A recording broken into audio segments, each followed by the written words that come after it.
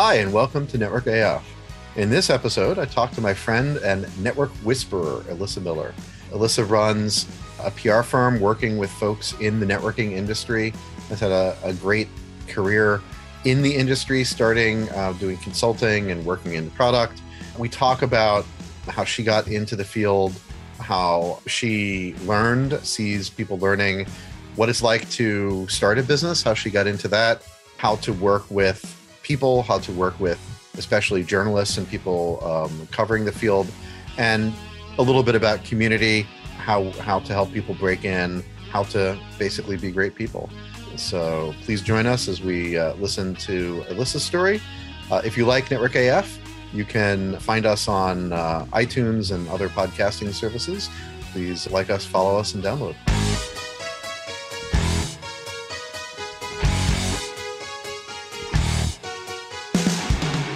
Hi, and welcome to Network AF. I'd like to welcome a friend of mine and fellow network whisperer, Alyssa Miller. Alyssa, could you give us a little background on, well, first, what that background is, and where you are and what you're up to? Sure. Well, thank you so much for having me on your program, Avi. It is an honor and a pleasure. I have been, my name is Alyssa Miller. I am the CEO of Miller Public Relations. I'm also the president of NEDAS, which is an association that talks about convergence for wireline and wireless communications infrastructure. And I also work with a company called DKIX, an internet exchange operator, helping them with their North American partner and marketing initiatives. So a wide range of things there that I'm in the midst of. And my background is that I've been in the industry for over 25 years now.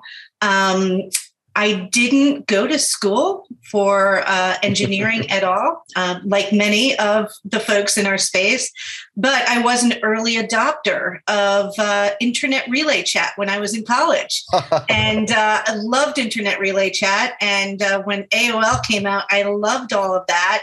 And when I had an opportunity to enter the field of communications infrastructure, it was in around 1996, right after the Deregulation Act was passed.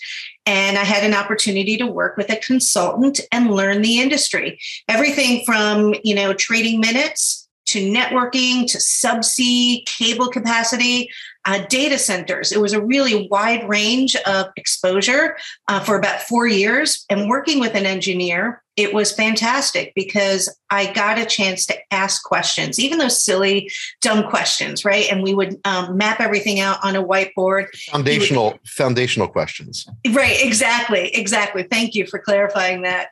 Whiteboard everything. He gave me the books to read. Telegeography was like the Bible back in the day, and it still is for many. And so, that's how I got into the industry. And then it took off from there, which I'm blessed for. Cool. It's funny. As someone that still runs Usenet servers, I have to say IRC, the always keeping the window open to summon, never worked for me. But in our industry, many of my friends, on the engineering side, it really worked for. And I know some that are still using it, but you're not still on IRC. No. We don't need to anymore. We don't need to know all that code and everything. Well, now there's just like 8 different chat things, which you have to be on for people to summon you on. So, the time period you're talking about, 96, to 2000, there was like 8 new things a year. It was, there's a lot going on now, but there was definitely, a lot going on then. So when you got into it, it was the consultancy that was your, sort of break into networking? Right. So his name was David Mayer, and David Mayer was an executive at IDB WorldCom. He ran their international group. And when he left the company, he started his own consultancy because he had some great relationships. And leveraging those relationships, he became a strategic advisor to them on how they were expanding their networks, putting deals together, introducing network operators to other network operators, bringing in investors. So it was a wide range of services that we provided, including managing data gathering meetings for the launch of AC1 back in the day. So I was involved with that. Sometimes I often joke around that I'm kind of like the Forrest Gump of the industry from in that period, because I was in so many closed door meetings with executives being privy to information about the deals that were going on, that I was there. It was really an incredible time and an incredible way to learn the industry. No, that sounds really cool. You may have been more gumpy than I. I had a weird experience once when I caught a ride from Boston to DC with the Enron folks, and I was talking because they were trying to do peering and making it trading and basically doing network as a service, what we call network as a service now, which we've actually built, but it wasn't buildable by them back when they were doing it. And I told the story about WorldCom, and UUNet, and how everyone suspected that they were actually stopped selling May East ports because UUNet asked them to stop having people, as potential peers. And he opened up his laptop and he pulled up the memo that he wrote when he was at UUNet to do that. I'm like, oh, I am with the dark side. Okay, I got it. Wow. It's like some things that you suspect that you just draw the dots to. Was it all like, sunshine and roses? Were there things that were frustrating and difficult? It was, David really wanted his daughter to come and work for him. And I was the next best option, right, that came through the door and interviewed for the position. And so it was kind of like a father-daughter type relationship. And he would, yell out to me what he needs. And I would yell back, slow down, I can't do that, or whatever it was, right? Because I would be writing all the reports and all the notes and, making sure that the communications were going out. It wasn't always easy and sunshine and roses, but I loved working and learning. I will tell you that I was, a young person really impressed with all of these executives that got to travel the world, go to places like Hawaii, Las Vegas and Monaco and et cetera. And I thought that was really pretty cool that you can get a job that you can travel and do all these things. And so, be careful what you wish for. Yes. It's funny. You can make travel, the way I describe it, people are like, oh, it must be awesome to travel everywhere. And it's like, well, the times when you're home for, you're trying to get home for a week solid, I say you can make it so that it's good, but it's like, that's good on average. You have to do a lot of prep work to make it so that, compensate for the planes and the time zone adjustments and stuff like that. But right. But we all forget how cool and new everything is, from early in career when we're, when we take these things for granted that we can just pick up and it's like, oh, I'd like to see my friends, in Australia. Maybe I'll pick a conference there and go to. Did you find those networking conferences to be easy to get into and, form relationships and, they feel like welcoming spaces? So when I went to the events with David, he was a great mentor. And he was the one, I was in meetings with him and got introduced to all the executives from that way. They were very kind to me. I don't know if they knew how much I understood or didn't understand at the time, but they were certainly welcoming. And when I did want to leave David's group, I spoke to David about it. It was time to move on. And he helped me get my next jobs. Wow. The next job I got was working with a company selling data center space in 1999. It was a building across from Penn Station. And because of the contacts and the relationships that David had exposed me to, I knew who to call to offer that space to. And within 6 months, we pretty much booked up that space. I ended up calling Bandex. I don't know if you remember, right? The Enron days, right? When you mentioned Enron, Bandex. After Invisible Hand, which Justin actually worked at. Exactly. My co-founder Justin actually worked at Invisible Hand. So it was after that, but yeah. Right. Right. So Bandex, they had launched in 1997 and they were only operating out of London. But in May of 2000, they opened up in New York. And somebody had mentioned that he was going to work there. And I said, I want to go work for Bandex because I thought it was so cool that you can do this internet exchange, right? Where it was transit internet, but, one to many, right? Doing BGP. And so I called up the CEO, Jamie Martino, and I said, I want to come work for Bandex. He had no idea who I was. He interviewed me and he said, well, what would you do for me? And I said, I'll do business development and marketing because I had so much experience and so much intellect about, the strategy and the vision for the industry. It's really hard when you're, kind of exposed at that executive level to figure out how do you gain that professional experience for yourself. You got to get that hands-on experience. It's not as much that I knew all of that stuff. I had to get into the industry and learn it and see if it's something that I could actually, help advance. And so, I was with Bandex until they sold to Arbanet in 2004. And that's really where I cut my teeth as an individual, separate and apart from David. Where I was the one, working and bringing the company to market and also closing up operations because of the dot-com bubble burst and, bringing the company to profitability so that they could ultimately sell that to Arbanet. So there were only 4 of us left at the very, very end. And I was one of them. So that was a great honor. So, that's part of the life cycle of businesses. Sometimes, I have seen that as well.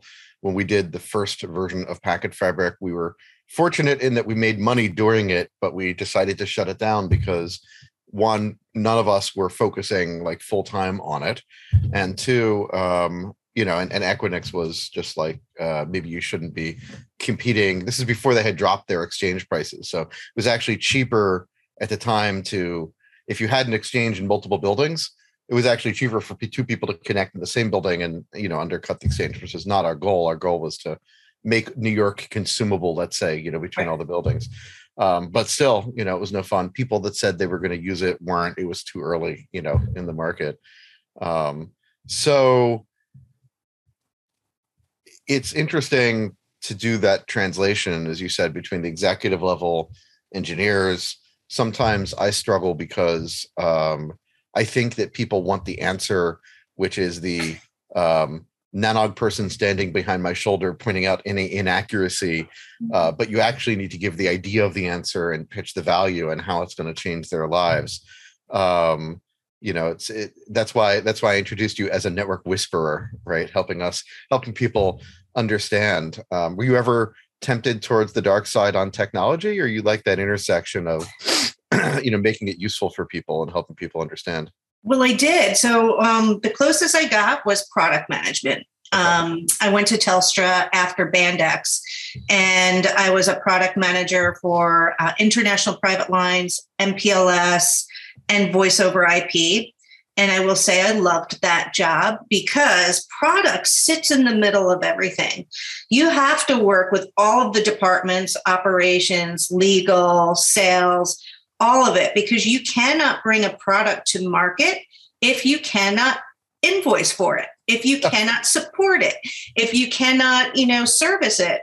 And so that job was a matter of designing the product capabilities, educating the team and giving them all materials and tools so that they can sell it, but making sure in the back end operationally we can deliver it. Customer service was aware of it, and legal.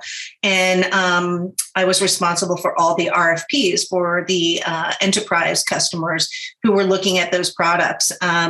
And I thought that was a great opportunity, again, for me to just understand how these large organizations work.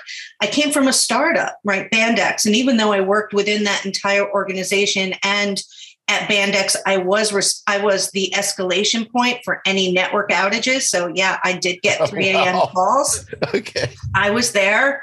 But I wanted to understand how everything all worked together, because that is the key to helping companies. If you know how companies work, then you can navigate them and get the right team, aligned with you on what you need to do and move it forward.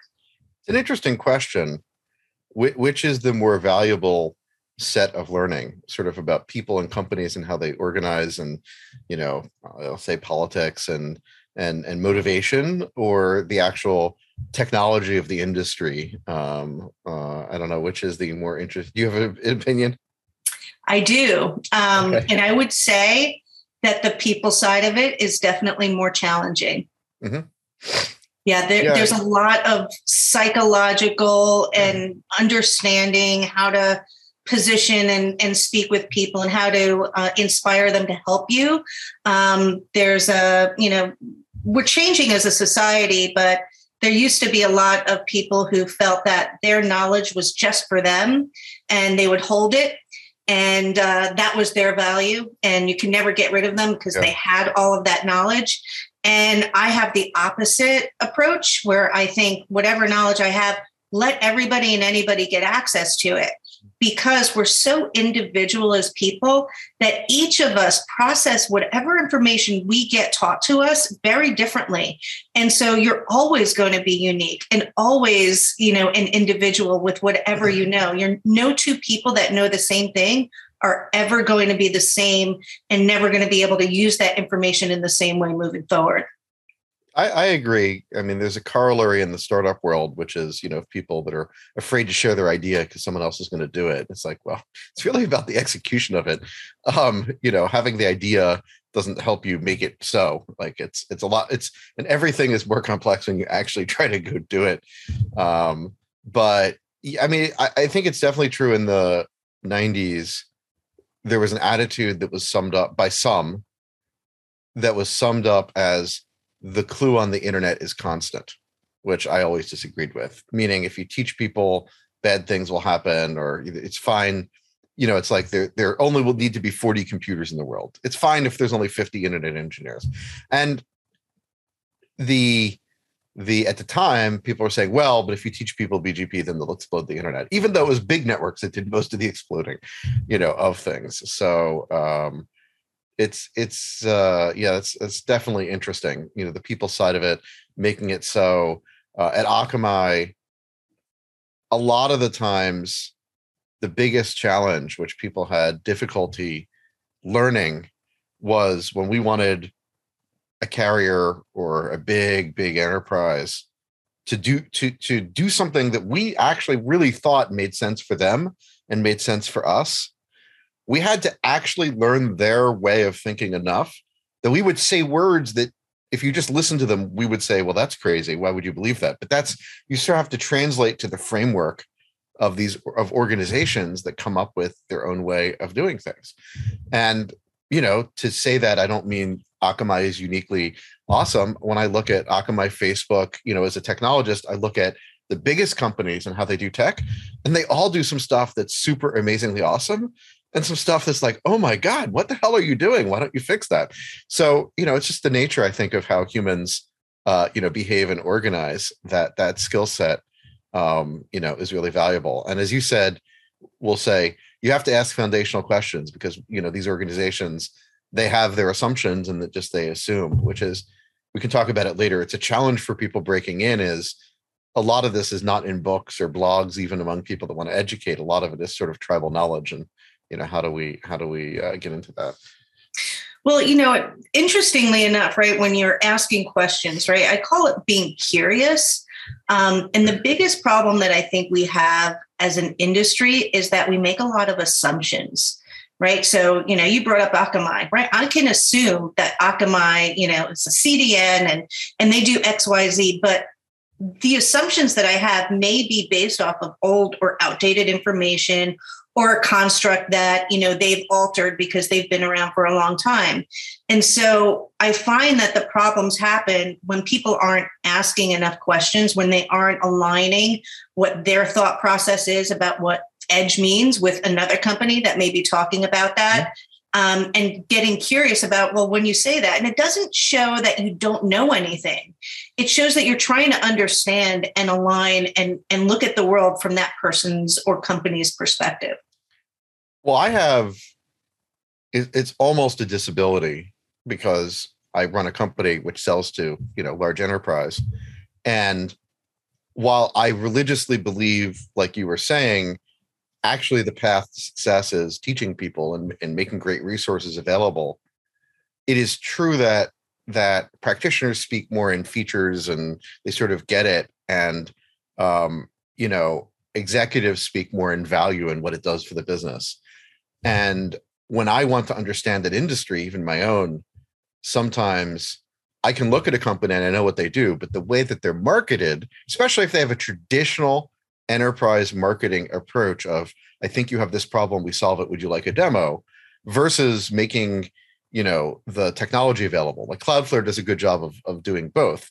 But when I was at Akamai, people would say, I know what Akamai does, but I can't figure out from the website what to do. And so how do you bridge that gap? So when I go to trade shows, I do what I call vendor torture, which is I'm trying to figure out what they actually do, because I can't reason about something unless I understand, well, they all say, as you said, they all say they're edge, but what actually, is it? Or they all say, it's like, well, okay, service mesh versus network mesh versus all these things. So I wish that I were a little bit in the middle and not always going towards, the features and trying to construct from the ground up. And that's why we have an awesome marketing team who helps with that translation as well. And PR firm, like the industry that you're in.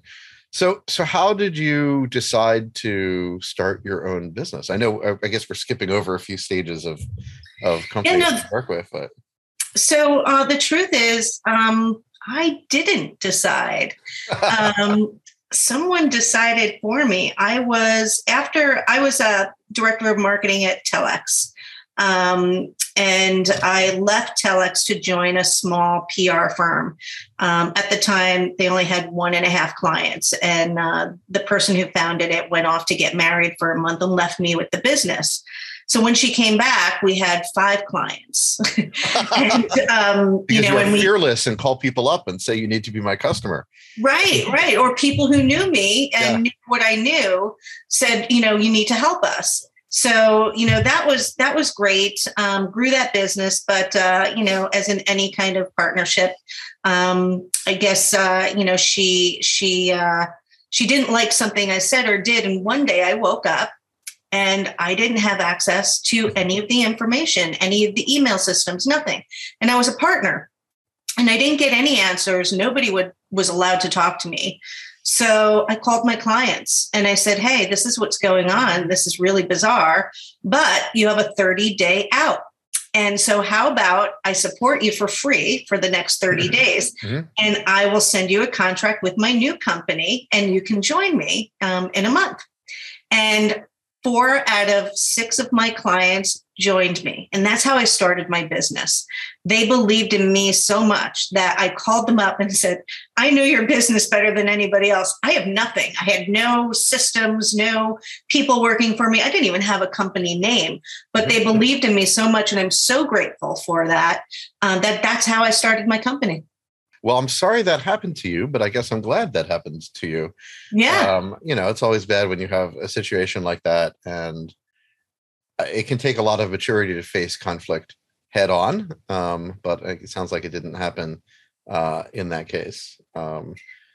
So looking back, actually, I'll switch topics. So because you said something that interested me.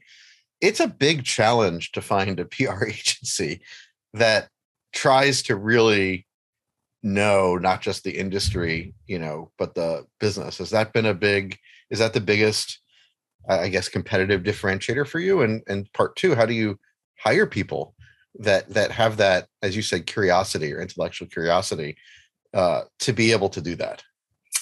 Right. Lots of tough things in there. So, I really value the history of our industry, the evolution of where we were to where we are today, right?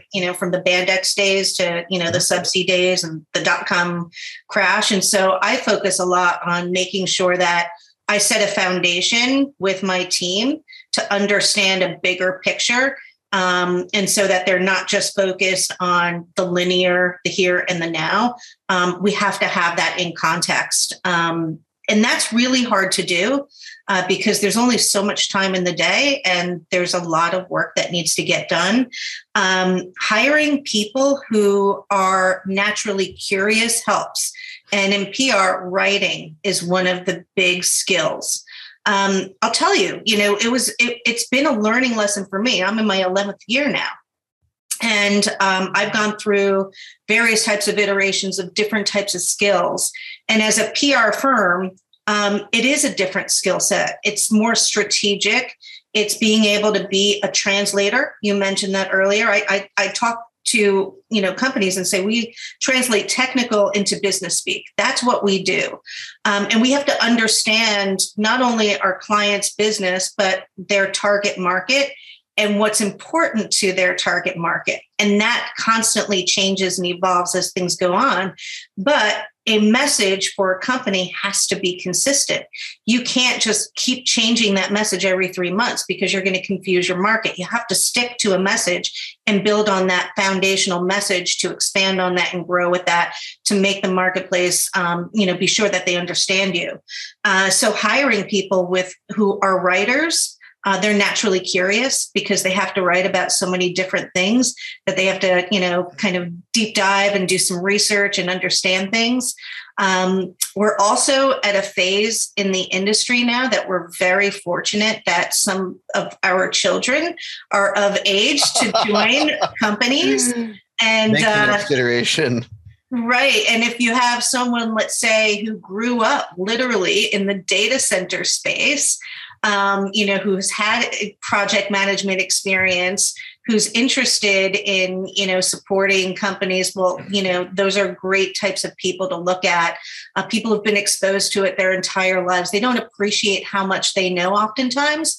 And so, helping them to, open that up and realize that they are more comfortable in a space than they know for themselves is really exciting to see too. It's funny, I'm told I shouldn't use big words and say the osmotic learning, but my wife Gail is brilliant, but her passions do not lie towards internet infrastructure.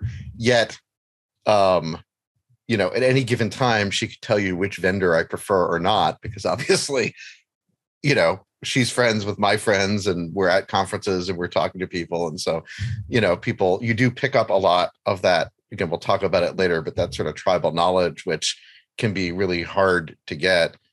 I guess 2 PR specific questions. Is it hard to find people who are willing to write in a natural voice?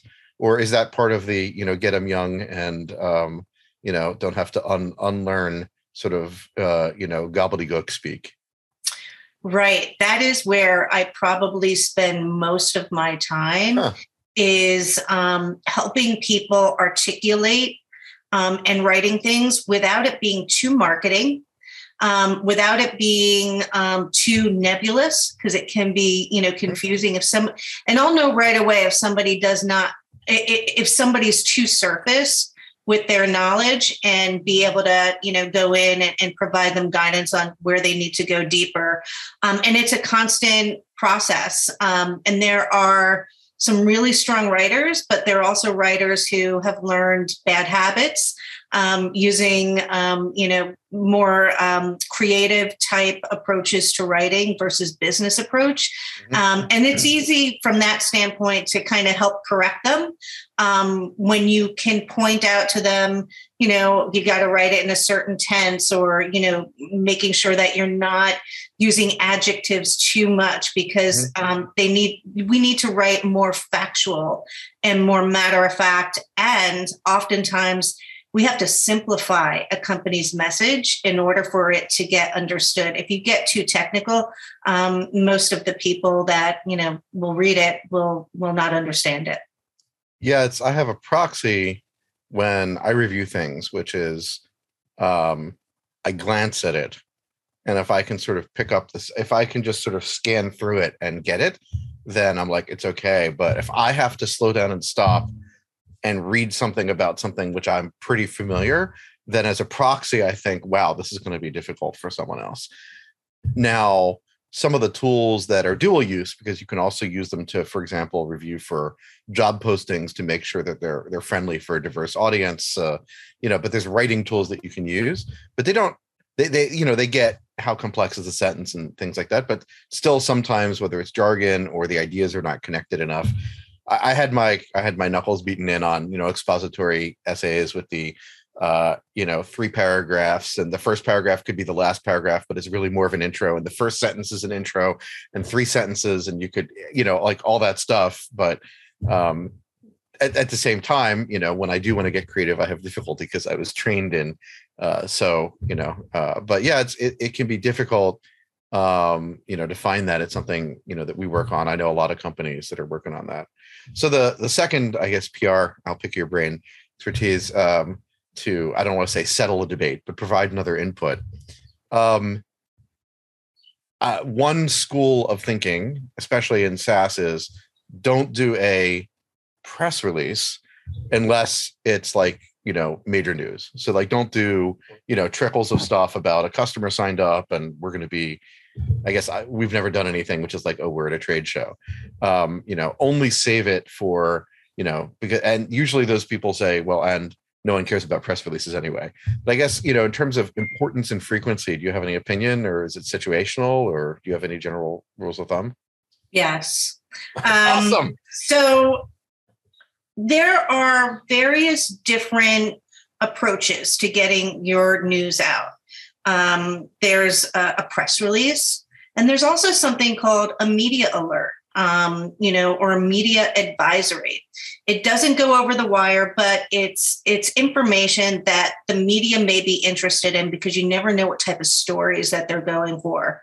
There's also the pitching aspect of it, right? Being able to just write a pitch and get an interview so that this third party can write an article or a blog or something about it.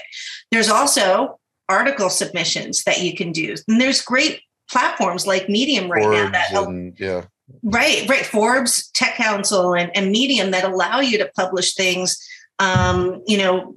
by yourself, right? Without it being too commercial, of course. But those are different channels. And when you are thinking of your PR strategy, you do want to think about all of the avenues and channels that you have access to, even an email newsletter or, an announcement to, your customers.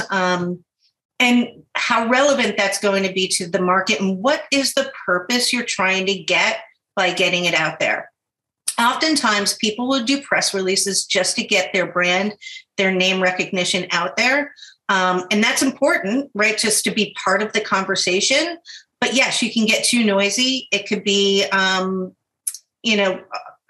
uncomfortable sometimes to get things that you don't feel are relevant for you to get. I'll tell you, I got an email from a media person just yesterday. We were talking about, traffic stats and all that type of stuff. And he basically was like, that's not interesting to me anymore because everything's going up. And, it's a great perspective to be able to get, because we too have to get into the head of the journalist, the analyst, to understand how they're going to process the information. And while one company thinks, this is a great customer announcement, this is fantastic and it's going to really blow us up, the marketplace doesn't really appreciate that unless it's in a case study format, unless it's something that is relevant to a specific industry and that is revolutionary. And so, you have to really think through how you're doing things.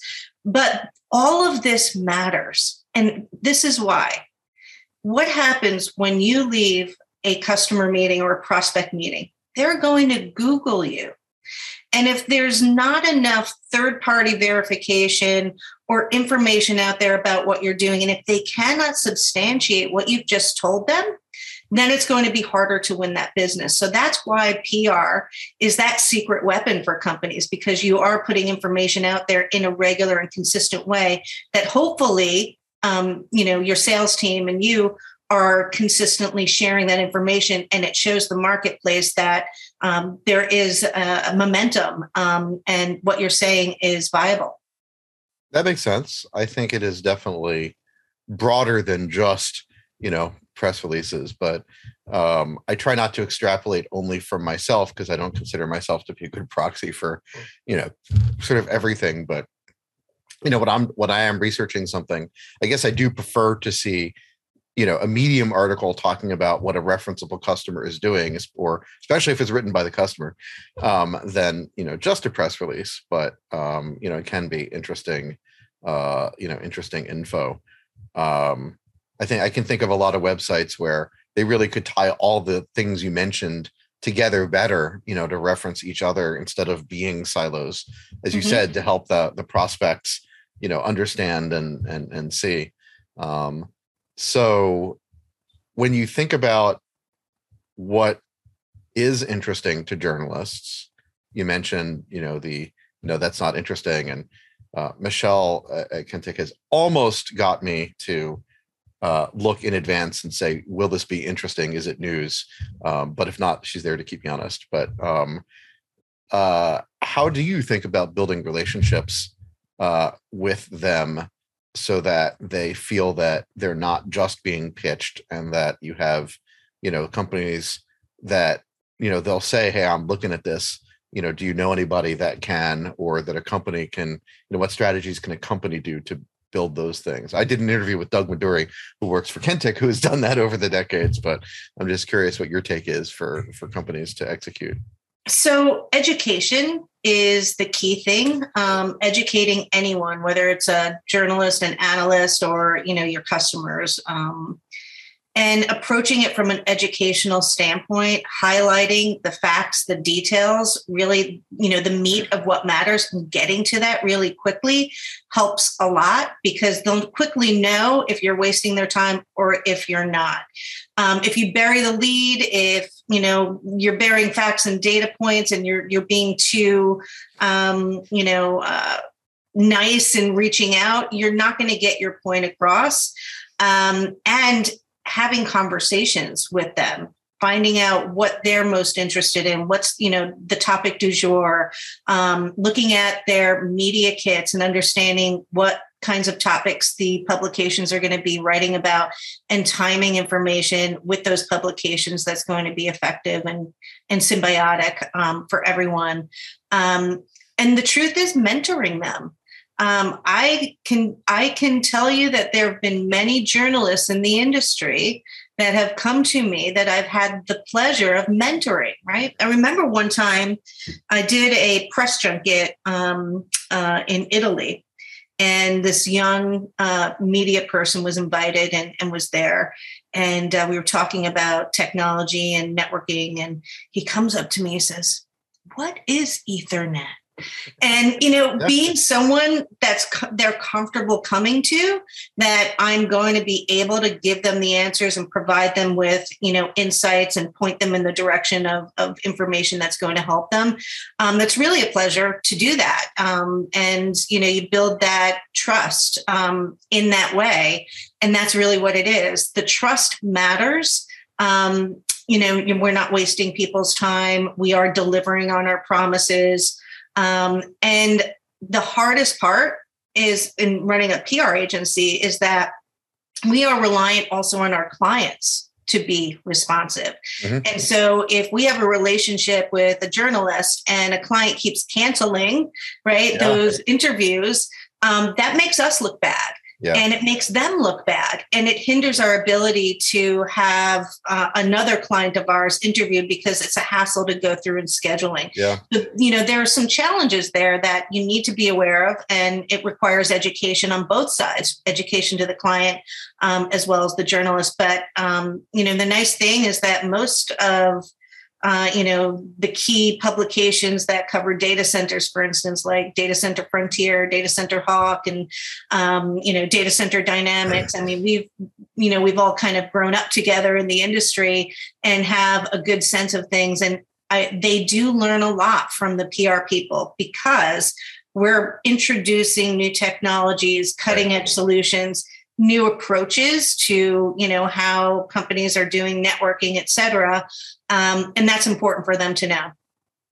Have you ever had to fire a customer? You could decline to answer, and please don't be specific about customer names, but. Yes. Okay. There was a customer. So this is a $12.50, ISP user at my ISP back. And I wasn't the only ISP anymore, but I was one of the three. And I had to tell him, like, perhaps you would be happier with a competitor. And I said, I said, I've arranged with my two competitors. They would both be happy to offer you the first month free. It's like, no, you need to change your service to do this. And, there's a point, even as nice as you are, where you're just like, that's not my model. No, thank you. Thank you for the feedback, which is business speak for no, but no. Foundational question, because I've heard the term. I think I know sort of what it is, but I have an expert. What is a media kit? You mentioned media kit journalists and what they're looking for. Right. So a media kit is a real straightforward way of sharing information with a journalist that gives the storyline and the trajectory of that company's positioning some context. Right. So you would usually be an overview of the company. If you have digital assets, like an interview with an executive that helps to crisply tell that story, those are great assets, along with any kind of product information and press releases. So they can see what has been written. They can, review all that information and get to know the company a little bit better than just receiving a press release, looking at a boilerplate, and then going to the website. And you can create digital press kits, on your website to make it real easy for them as well. So you don't even need your PR firm to pitch it. Yes, they can go find it. You don't. I mean, you do, but you don't, right? What's the value of a PR firm? We've got relationships. We know the trends. We have a big picture view on what the market is. Mm-hmm. We can help, piece things together, because it's not just a standalone, tunnel vision type approach to something. It's in context of how everything else is working. And that's really important also in communicating with the journalist. Why does something matter? Why the why matters is important. Right. Or as Jamie, who's on our board, but she has a marketing background. So what? That's what she says, which is slightly less polite. So what? Even when it's like, well, the internet went down. So what?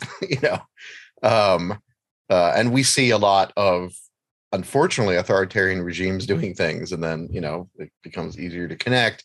But, some of the more esoteric things that you do, it's like, well, or what's the day in the life? Like, who's the person? Because the journalists are not, from, of the background. So, no, is there a standard way that you can find out, other than do press outlets, whether it's a website or, online, physical paper hybrid, is there a way other than by just following, the journalists and the things they've written, that you can see what they're interested in? Do they put out, you just have to have the relationship, so they'll call you up and say, hey, I'm researching this? Or, is there a way you can find out? It is about relationships. And yes, you can have conversations with them and ask them. And, typically, if you're doing media briefings, you're on the call waiting for a client to come on. Those are great opportunities to have those types of conversations. Little trick of the trade, building that relationship and that trust right there. If they're coming in 5 minutes late, it's great. You just have 5 minutes of a conversation, to help set up that call while learning about what's important to them. And oftentimes, we are the ones educating them, because we tend to be the first to know. Remember, we're launching products, we're launching companies. And so, that's really exciting to journalists and to the analysts. The analysts are really important as well. We could talk about that, because they need to know what the trends are and what's on the horizon and where things are going. And so when you're launching a company or a product that's fairly new and different, you want to make sure that it's in context, and why the why matters is important. And that inspires the journalist to want to know more. And they'll do research before coming back and say, yeah, this is the first time I've heard of this. Is this the first time I've mentioned it? Yes, I want to talk to them. Okay, interesting. But you're limited by also, I don't want to say limited, maybe the wrong word.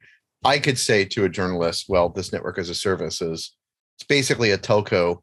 It is about automation and convenience and connecting things, but it's also just a telephone company that people haven't learned to hate yet. Like, it is a network, but it's designed for the convenience using SaaS principles. But if that's not the messaging of the company you're representing, you are in some ways, I guess, limited by some of the things that you could say as you be true and honest and help them.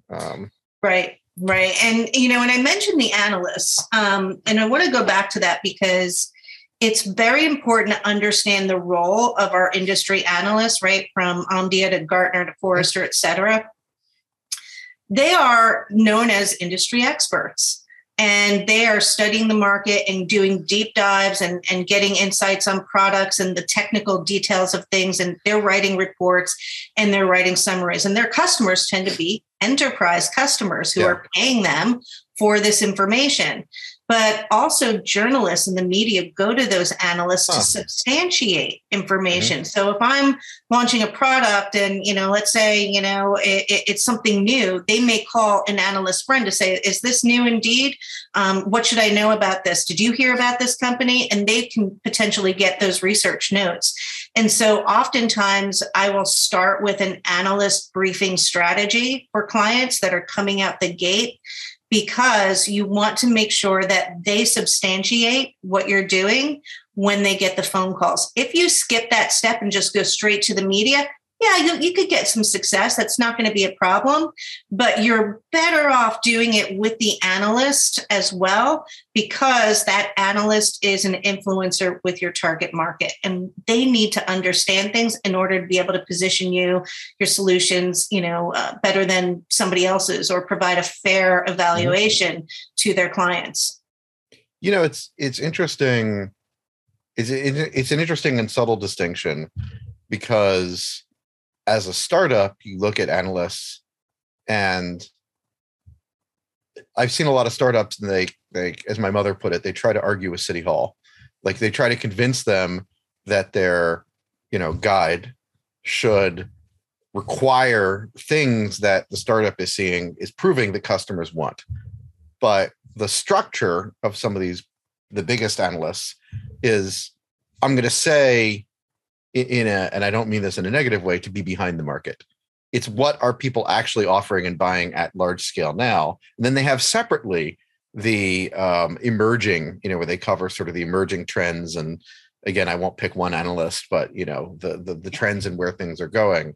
And so it can be confusing, because you can be recognized as emerging and cool and awesome, yet especially if you're disrupting a very large industry, but that isn't innovating fast, you're like, well, but that should be a requirement, because look at all these customers. So I think what's been most helpful for me is the customer side of it. Like, is that part of your strategy? Like, just connecting people with the customers to help them explain to the analysts why and what the gaps are, and why they're excited about the new way?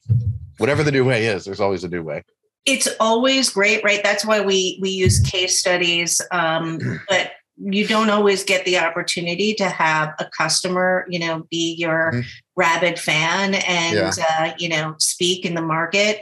And the other issue we have in the technology industry is that it takes a long time for customers to adopt new technologies. And new ways of doing things. It's a very long cycle, much longer than we think, right? Sure. And, it requires a lot of education, a lot of consistent messaging out to the market, and engaging, not just your customers, but engaging those analysts. When you're on those calls with the analysts and you're giving them a presentation about things, you have the opportunity to ask them, what things are going on. And that's what I remind our clients, is that every conversation you have should be a two-way street, right? And you're providing me information, so I don't have to ask a lot of questions back, because we're having a conversation, but it should be a back and forth discussion when you have those briefings. Right. Yeah. I do think it's important to ask those questions. And if you're a client, then, you can do the, asking them even about product, as you said, being a product manager, as you're thinking about a space.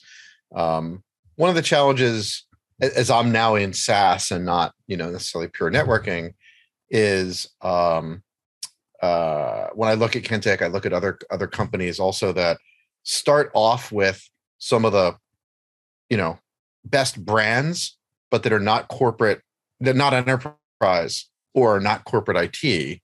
That doesn't resonate as much with the bigger analysts and who their clients are, so that who they're following. So it took us a few years until we started getting major enterprise customers and corporate IT, as well as production networking. And we're like, Kentech, I've learned so much. I also have a decade that was a career that was decades before I started Kentech, but there's always an infinite amount to learn. So I've learned a lot, even especially at Kentech. But yeah, you need to, it's like, why do we have all these impressive customers, but the analysts don't want to talk to them? And then it's like, yeah, you need to find the people that are like, for whoever that is, like their customers, and, for them to be most interested. For us, we've decided as a strategy, there's one analyst who said network observability is not a thing. It's like, okay, well, you know what? I have 300 customers that are super impressive, including the ones that are their clients, that will just say that it is, as opposed to one vendor up in Boston who sued a big analyst, which is not what I would recommend, right? If you have a position and you want to educate the market, just go educate the market. So, right. And to that point, know where you have your allies and know where you don't, and spend your time where you're going to have success versus, trying to win somebody over. That's a lot of time and effort right there. And there's just so many others that will be open. And that's where you want to go for sure. On the other hand, if you get an inbound email from a firm you've never heard of that sizes the market that you're in at 40 times the size that it is, you should check with your friendly local AR or PR person or PR firm, and they will tell you, like, no, this is not a good use. So do not use this market sizing that they will write custom for you. Right. There is a lot of vanity awards and, vanity editorial opportunities that, are solicited to executives. And, hey, you too can be, on the cover of. If there's a reprint fee mentioned in the pitch, then it's probably not something that people are going to respect. We did one of them from a vendor that has two names with an N in the middle, but they'd actually written something that was a very good product marketing piece by putting together all our stuff. So it was like a guide that was almost a white paper. And so we didn't value it necessarily as the, oh my God, Jill has said we're awesome, but they wrote a good piece for us and we negotiated it down to like $3,000 or something. So we bought it. But I'm glad you mentioned that, because there are strategies where paying for something actually will help advance you, especially if you're a startup or if you're a young executive who wants to get on the speaking circuit. Somehow you have to start to establish your market-based credibility. And even though they are pay for play, oftentimes the market does not know it's a pay for play situation. And therefore it helps to build up your resume. And that's usually what I recommend to young speakers who don't have a lot of credibility. It's hard to pitch them. It's hard to land them a speaking gig. Sometimes you have to sponsor something and prove that, you're worthy of being invited in the future. Interesting. Yeah, I think it's something we've talked about, for the people that live it. I look at Crunchbase and I can look at the tea leaves and see, I could look at a startup website and see that the only awards they have are the pay to play, and I draw something from it. But, as a way to explain, and most people are not they don't live in this world enough to see that. So I guess that's a good point. But still, consult your local expert before paying money, because exactly, you don't want to have someone where you're paying them and then they say something that's so patently ridiculous, that the network observability market is going to be $4 trillion next year, and then people will turn off. If you do that. So looking back at iMiller and running your own business, what are the what are the best things about getting to run your own business? And then what are the things that people should consider that are maybe not the best things, if they're considering it? What are the best things? Wow. You get to do what you love, what you're passionate about, and you oftentimes have choices about who you can work with, who you should work with, want to work with, et cetera. Including customers. Right, exactly. So you don't always have to work with, customers that don't treat you well, or you don't believe in their solution or technology, or philosophically, the approach is different. There are companies that confuse marketing and PR, and they will put out press releases that are more marketing focused. And for me, that's kind of like a sucker punch in my stomach. It's like, oh God, that's not what PR is about. And it's very frustrating. And when you find clients that are like that, sometimes you just have to let them go. Mm-hmm.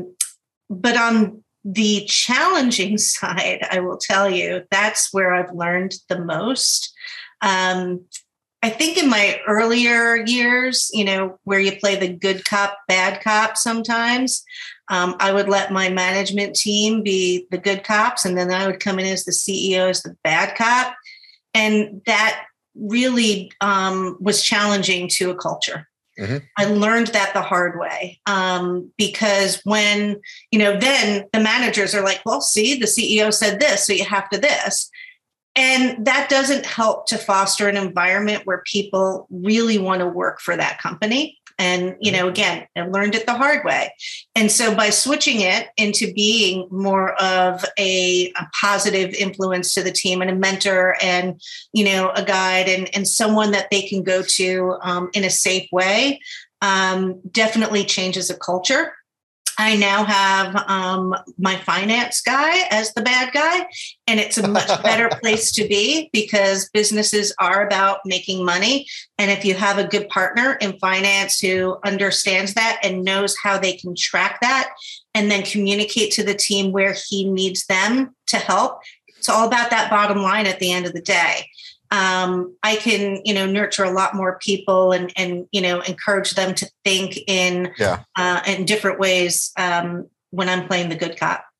Thank you for sharing that, Alyssa. I think people sometimes think, running your own company, it's all sunshine and roses and awesome. We've had a lot of people that I interview, to come to Kentic, and I ask, where do you think you want to go? And actually, some folks will say, actually, I think I want to start a startup. And then 80% of the time, when I check in 6 months or a year, or certainly by 2 years, they're like, no, I don't want to do a startup anymore. I don't want to go start a startup and do a startup. There's a lot of uncertainty. There's a lot of, it could be a lot of stress, but everyone has to find the thing which they enjoy. For me, when I get frustrated, I just go talk to customers. It's like the thesis was we could build something, they'd love it. And so if that's true, then, no matter how frustrating it is, if you're building things that people are using, then that's, you can get validation from that. But everyone's got to find their own path there.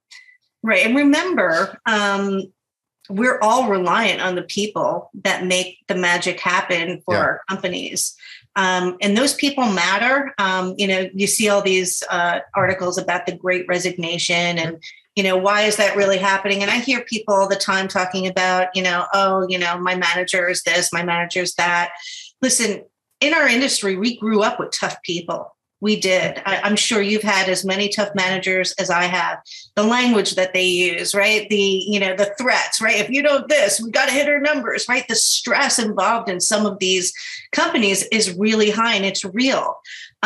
So yeah, I had to stop that and kind of, rethink of who am I really and what kind of team and company do I want?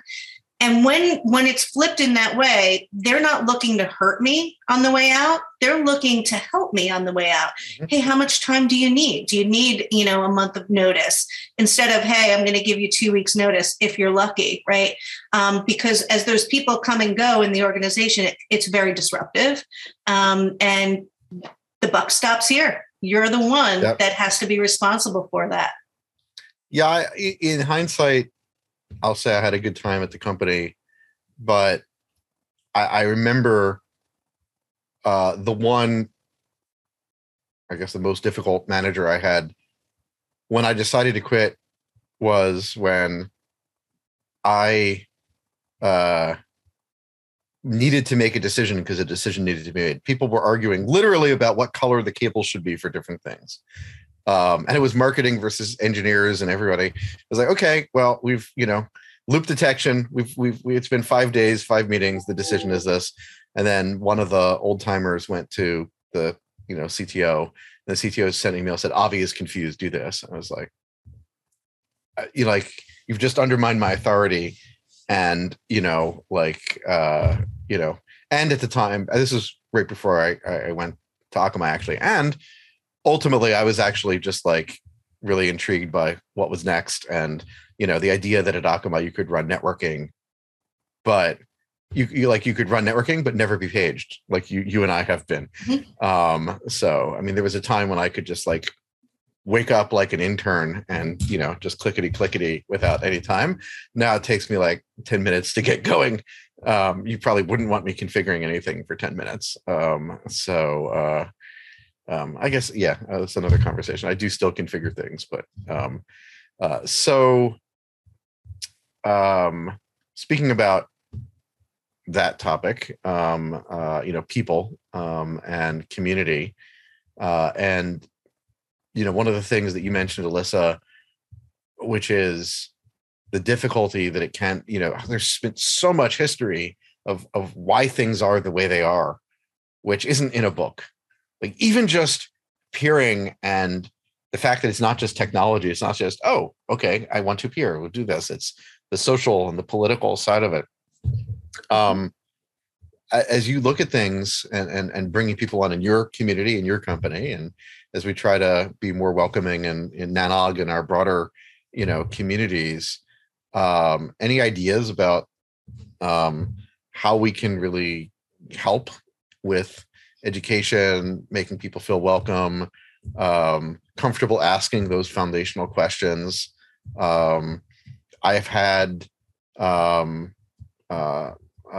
Tunk, shared on this podcast that, he came to Nanog as a deep technologist and saw, again, you could imagine, even me and someone else just like passionately arguing about whatever the hell our religious geek binary-itis thing is. And it was like, wow, that's intimidating. These people are using all these terms and all this stuff. Like, what do you think we could be doing better? And, if I can help, let me know. But yeah, it's a good question. And, I don't know that I have the answers, but I will tell you, if you ask someone for help, that person is going to help you, period. It's the hardest thing to do, right? To say, hey, I don't know, what this technology is. I don't know how this works. Can you please explain it to me? And, going to Nanog for so many years, right? Even back to the Bandex days in 2000, that's the one thing that I so appreciated about that entire community is that I can go up to someone like Martin Levy and say, hey, I heard you talking about this. He's super cool. Right. Well, why does this matter? Right. And he would take the time to really explain it to me. And there are so many other people that would do that. Others will snicker, of course, right? Because, who are you to ask a question? Plus I'm a girl. So, what do I know? But the truth is, the more you know, the more you're confident, the more you can recall and engage with the topic and the information, the better off you're going to be. And I know pretty quickly, at least with my team, who's going to be the winners and who may not be the good fitters, right, for the organization.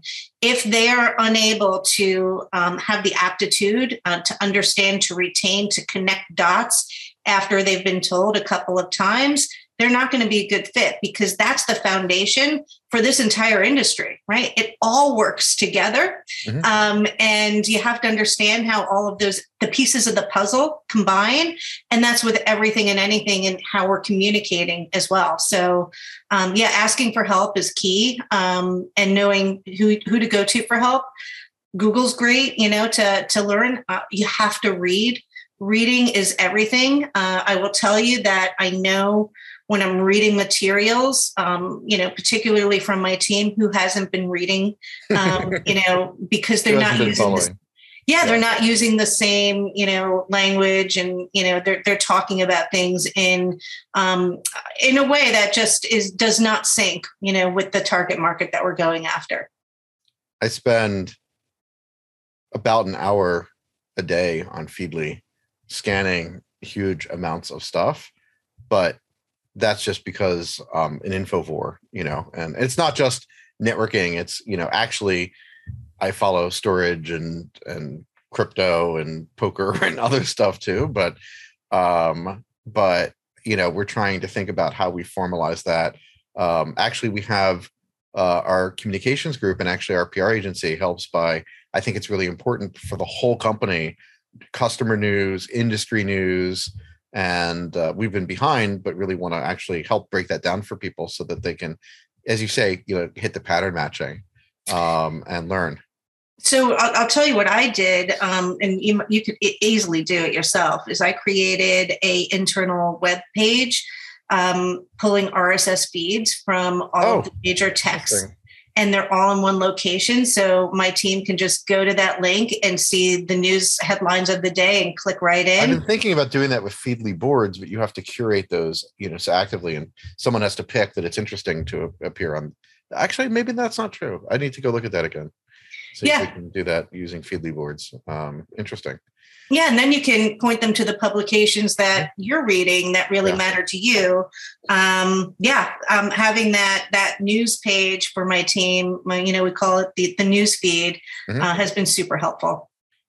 And it's a rare person who actually just goes think, clickety, however many hours a day. So it can be a good way to, when people do want to take a break, be able to do something which is, related to, us learning around.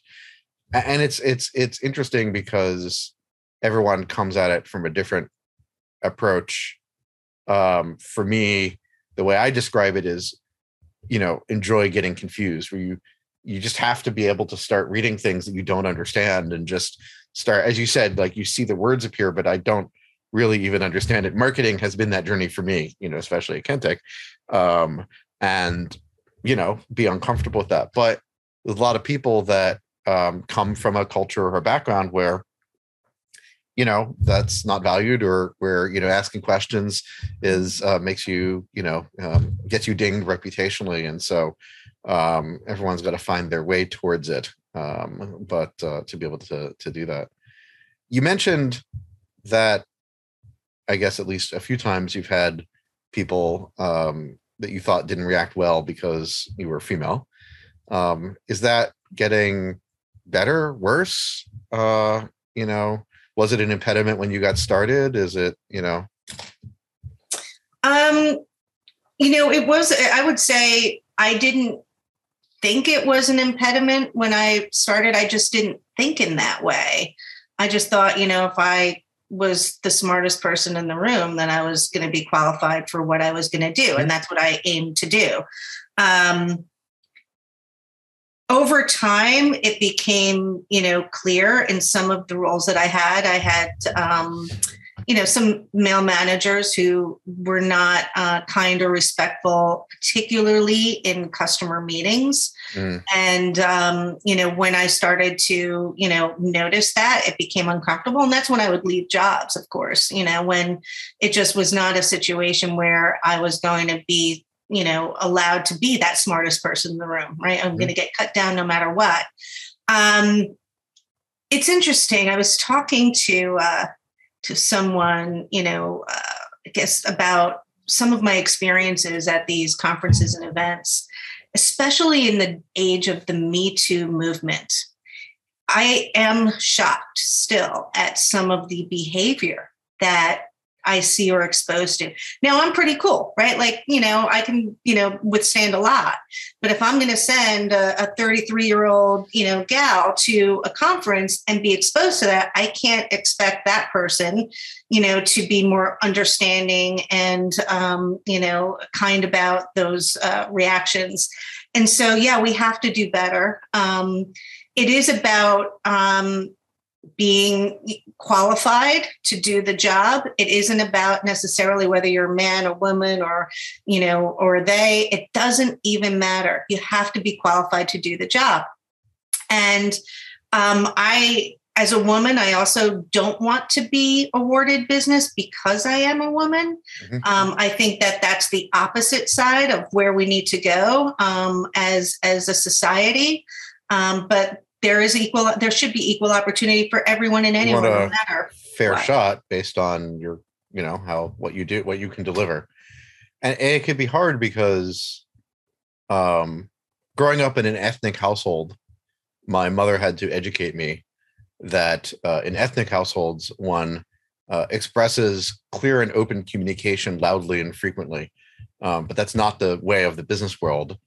And sometimes it's the opportunities that you just don't get or don't see that you have to almost develop a sense for, which is unfortunate. But again, there's lots of different cultures. There's some cultures where you just have to, be able to sense that. So, well, I do have to give a big shout out to Mom, my mother, because when I was 8, she went back to work and she was a manufacturer sales rep and she worked from home. Mm-hmm. And she grew her little business over the years and became very successful in a male-dominated industry. Now, I didn't know any of this, right? As I was seeing her go to trade shows and conferences, and I was helping her and, watching her world. So when I got into the business world, I had no idea that being a girl, being a female, right, was potentially not a good thing because I saw my mother, right, just, out there doing it. And it's funny when we talk about, some of my experiences and, the trade show stuff. Yeah, she's sharing some of her stories and experiences as well. And, sometimes you just got to let it roll off your back, she said, and, just sit there and you've got to be resolute and confident in yourself and know what your boundaries are. It's pretty much that simple, but it's hard to constantly hold up those boundaries. Yeah, it was a learning experience for me too. My mother, we are Jewish, and my mother was an attorney just at the point where you didn't have to be in a Jewish only firm, like maybe within 10 years. And so she joined a white shoe, firm. And I just never saw it because she was like you, indomitable. In Taekwondo, they say indomitable spirit, a force of nature. And, she mentored people and whatever. But later on, I discovered she had a lot of those frustrations that she had to deal with. Some of it quite overt. And so, it's interesting. And, because a couple last questions, because, I was going to ask, how can someone break in? And you talked about, you need to hire me. I think that can be challenging for people that either don't come from a culture where, that's what you do, or there are people that will react differently if it's a white dude calling up, and saying that. But, what would your advice be to both people entering, the workplace? As you said, sort of, you can tell, how can you tell? How can someone demonstrate that? And, how do you work around that if, if it's a new culture, a new environment, or, you're not in the majority, any advice or tips or tricks? Yeah. So, I look at all different types of people, but I do put an extra emphasis on anyone who has music, sports, or any type of team activity, whether they were on the debate team or something like that. That illustrates to me a sense of being part of something larger than the self. And the ability to know where their strengths are within the context of, the game or the orchestra, and be able to be the best at what they do in that role. That team spirit and the idea that, people do have ideas, right? They want to bring and be creative and add value, and they want to be heard. Being able to communicate why or why not that doesn't work within the team, context is helpful. And I'm a music person. I wasn't a sport person, but I'm a music person. And so I oftentimes will think of myself as the maestro, right? I've got all of these different, groups of people with different skills and different capabilities, bringing them together, right? So that the music plays, right, in the most beautiful way possible to get the result you're looking for, is kind of how I approach what we do. And so, yeah, being able to identify and illustrate if you're going into a company and if it's a team environment, that you are a team player, that you are able to share, provide information, transparency. That's really important to me. And so, for people looking for positions, know where your strengths are, right? If you are an individual contributor, that's great. Go for jobs that are individual contributors, like sales. If you are a team player, go for jobs that you're part of a team, right? Developing products, that you're, programming and you're doing things that requires more than just you to accomplish it. And that would be my advice, is to know where your strengths are and be honest with yourself. Interesting. I think that's great advice. Although we do even look for team, especially early in career, I would say even on the sales side, but there's something about being able to excel together, that can create the right spirit. And unless you're really lucky, the team doesn't always win. So getting trained in how to live with that. I mean, sales, recruiting, SDR, you have to get comfortable with a huge amount of rejection. Absolutely. Which can be hard. Again, it's like I am willing to do any job in the company, but that is, sort of the hardest, and, can be hard for people that have had a lot of success, let's say coming just from academics, and, can be a shock coming into the workforce. So sounds like you've had a fantastic career, but if you could go back in time and give yourself some advice as you were, entering with the consultancy, or even a little bit before, any tips you would give young Alyssa? Yeah. Remember to be kind. Remember to show appreciation.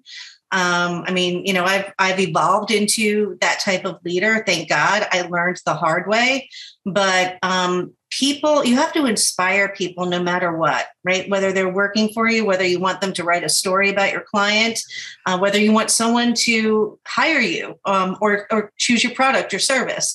You have to find a way to inspire people, and you do that through kindness, and honesty, and appreciation. And so, yeah, I would have been more kinder earlier. And if I were, aware of the masculine approach to management versus the feminine approach to management earlier, I probably would have appreciated that better. Very interesting.